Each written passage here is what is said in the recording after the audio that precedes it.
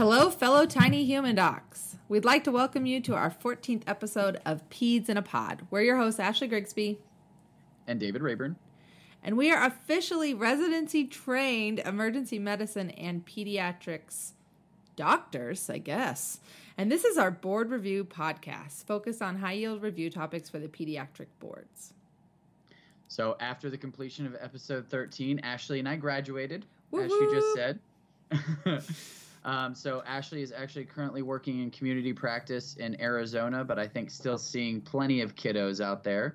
And I am still in Indiana working on an EMS fellowship, also seeing plenty of kiddos. And we are T-minus 27 days from the pediatric boards. I'm terrified. I hope that all of you are not terrified because you've been listening to us, but it's scary. It's a lot of stuff to learn. Yep, the goal is to listen to this and be less terrified. So hopefully we can practice what we preach. All right, back to business. We follow the outline and study recommendations from the American Board of Pediatrics content outline for the General Pediatrics Board exam. We have a great lineup of topics today. So we're going to be sitting down with Dr. Phipps. Well, Dr. Wagner is sitting down with Dr. Phipps to talk about dermatology. We're also going to be talking about oncologic emergencies with Dr. Severance. And your hosts here will be talking about some neonatal topics. So look forward to all of that.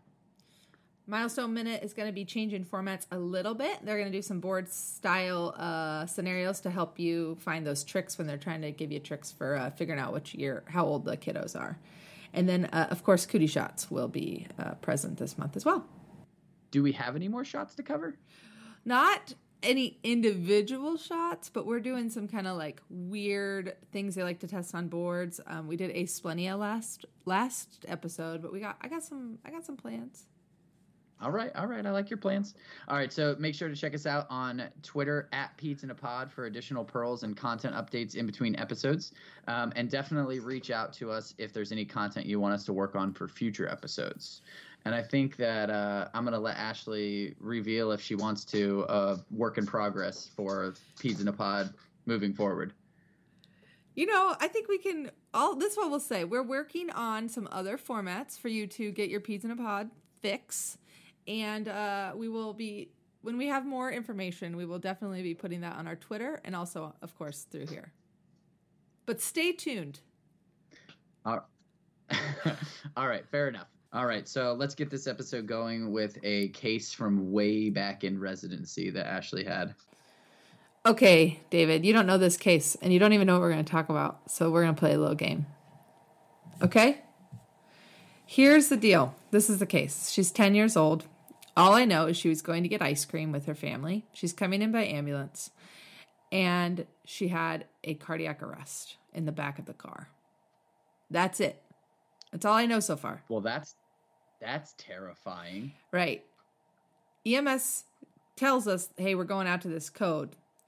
And they call back, and they're like, we're coming in. She was in VFib arrest. She's 10 years old. VFib arrest. They've gotten pulses back, but she's not super with it.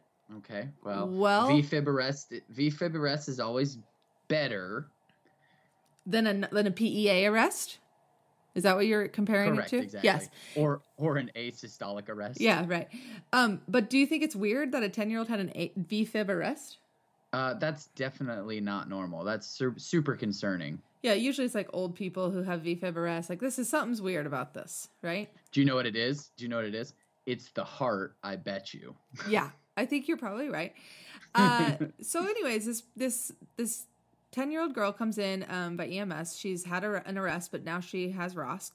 And I intubate her immediately, and we are getting ready to go to the scanner to see if there's something in her head or what's going on. She's got a normal pulse. All of her other vitals are okay right now when she gets to our ED. Right before I take her to scanner, I decide I'm going to look at her heart real fast with the ultrasound. Total crap. Okay? She's got like no squeeze at all. Zero. Like, she has some, but it's really crappy. So I take her over to scanner, and I have our staff. He goes ahead and orders up some Milrinone and Epi so that we have it if we need it because her heart sucks. And she coded again in the scanner while I was next to her, and it sucked. And we shocked her, and she got better, She got her pulse back, and we ran back to the shock room. And what do you think she had? I'm working through my differential in the heart, so there's certainly something going on there. Could be electrolyte stuff as well, but honestly, I don't know. This was myocarditis. She had actually been there a couple days before for a viral syndrome. And then her parents said, actually, she's been getting better. She's been getting better. And then all of a sudden, she just died in the back of the car. And that's crazy. That's actually normally how it goes, though, with myocarditis, right? Like, you don't know anything's wrong until something's really wrong. Exactly. Now, I am very happy to say that she ended up on ECMO, and then she was taken off ECMO a few days later, and she left the hospital normal. She did really great. Save. She did great, which is not very common. But we are going to talk about myocarditis.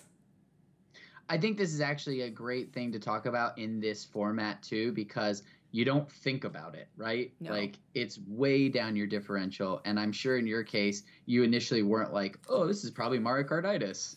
The only reason I thought it might be myocarditis, which is why I did the ultrasound, was because it was VFib. Now, VFib, V-tach arrest in a kid should make you go, what the heck? Okay, like that is not normal. That's really normal in adults, but not in kids. And so that was really that was what tipped me off, is that the EMS was like, no, for sure, this was VFib. And she was shocked out of it. And then I saw her in VFib and she was shocked out of it. So I think that was the big, the tip off for this case. What did her EKG look like when you finally got an EKG? I'm going to be honest with you. I don't remember.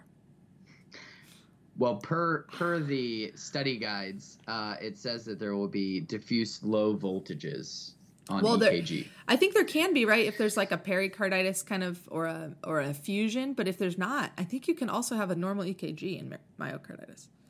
Yeah, that's fair. But I was just saying that the study guide said to consider diffuse low voltages in myocarditis, because pericarditis is going to give you the diffuse ST segment elevations. Yes. And like you said, a pericardial fusion will also give you low voltage.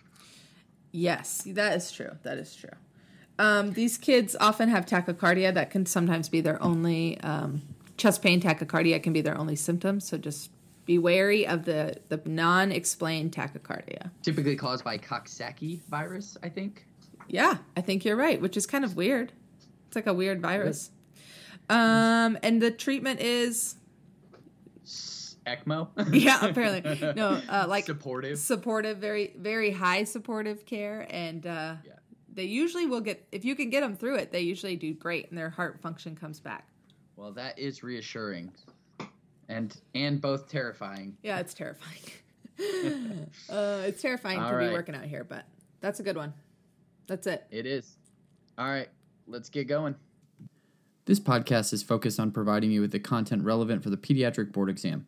The ideas and information provided by the participants in this podcast may not reflect the academic institutions they are affiliated with, and again are to be used for education purposes only. This podcast is not intended to be used in the place of clinical judgment or as a diagnostic tool. We also know that there's new literature published daily, but unfortunately the board exam content can lag behind this sometime and not have up-to-date information. We cannot cover everything in this podcast, and it is not all-inclusive, but we do hope that you learn something to help you on your board exam. All right, let's dive into this next episode.